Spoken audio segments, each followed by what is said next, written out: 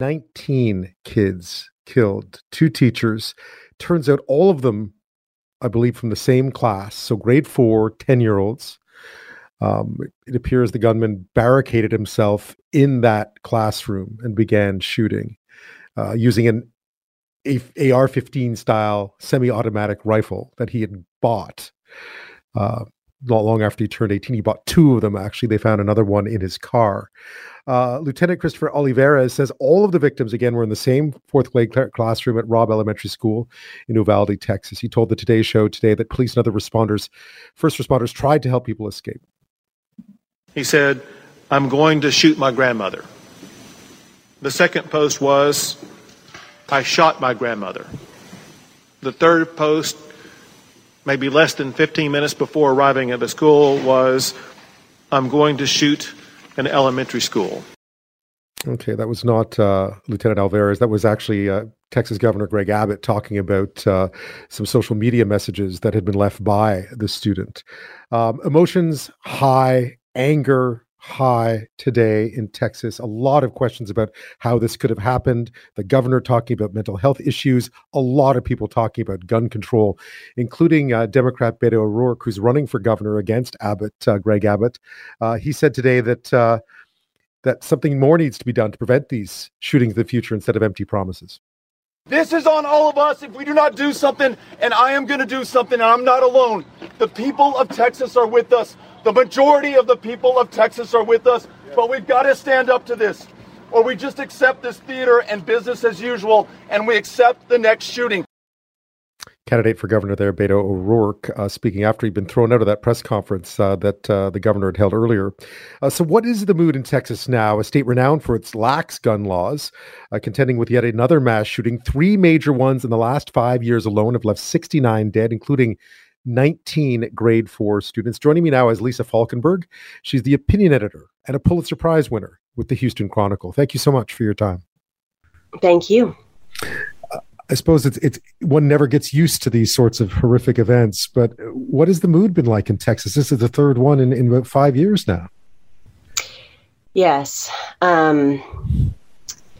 You do never get used to it. And when you have children, it makes it even more painful because you're able to, on some level, empathize with what the parents must be going through, who thought they were leaving their kids off in the morning in a place that was safe and would never see them again. So it is a big state, and there's a lot of different emotions right now, a lot of different conclusions that people are reaching, but we all share in the grief of our fellow Texans in Uvalde. We're learning more today about the kids, I gather, and more about what happened. What have we found out today, and what kind of questions is that leading to?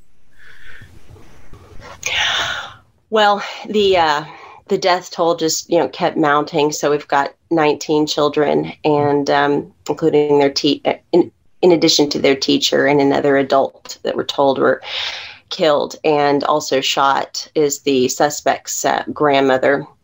There are some other children who are still in hospitals, and I believe one who was critical has been moved to serious, and 2 of the other children are progressing and are not in a critical situation. So that's good news. We're still trying to understand what could motivate somebody to do something like this. Our governor today said that you've got to have mental issues if you do something like this. And some people are quick to always bring, the mental health component into it. But we know what all of these shootings have in common, and that's that guns were used for the job. And so a lot of different things can enrage someone or cause them to think that this horrific act is the right thing to do at the time.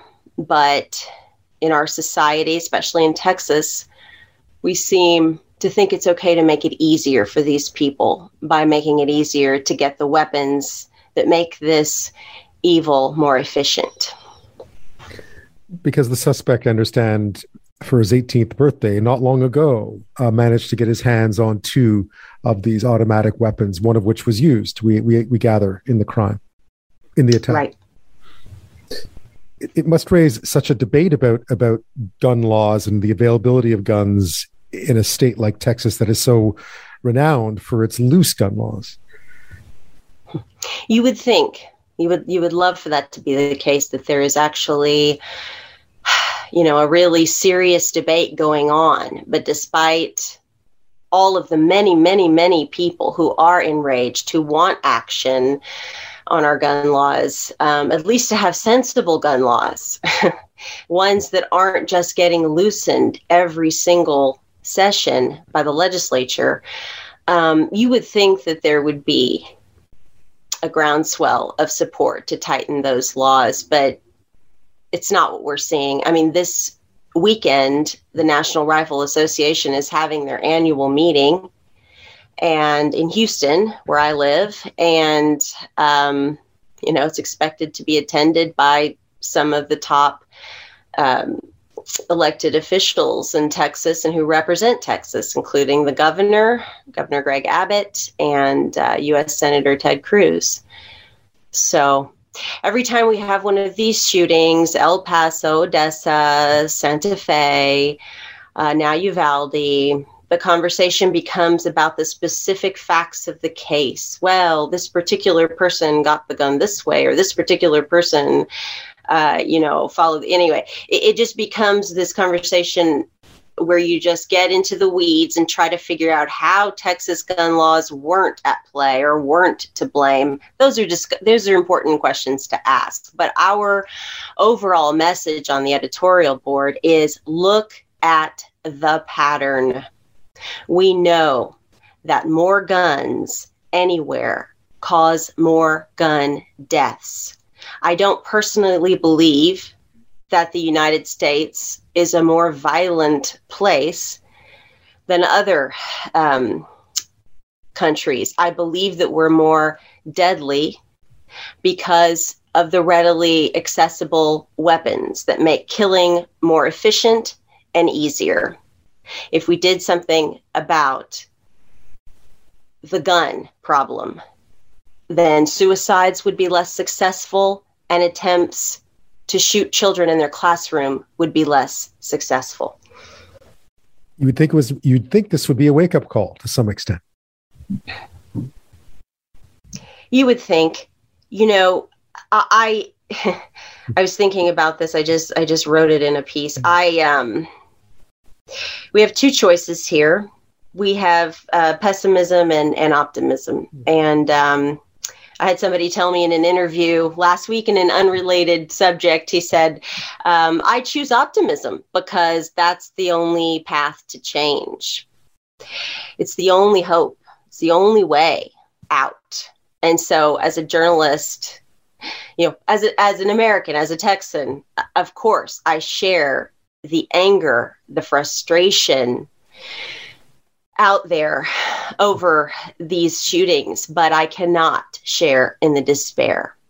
I have to believe that Texans, sensible Texans, many of whom want to close our loopholes on background checks, for instance, in Texas, that they will look at this and say, there's got to be something that we can do, that they will either, if they're Republicans, that they will call up their state legislators and senators and Congress people and argue, or if they're Democrats, that they will go and vote.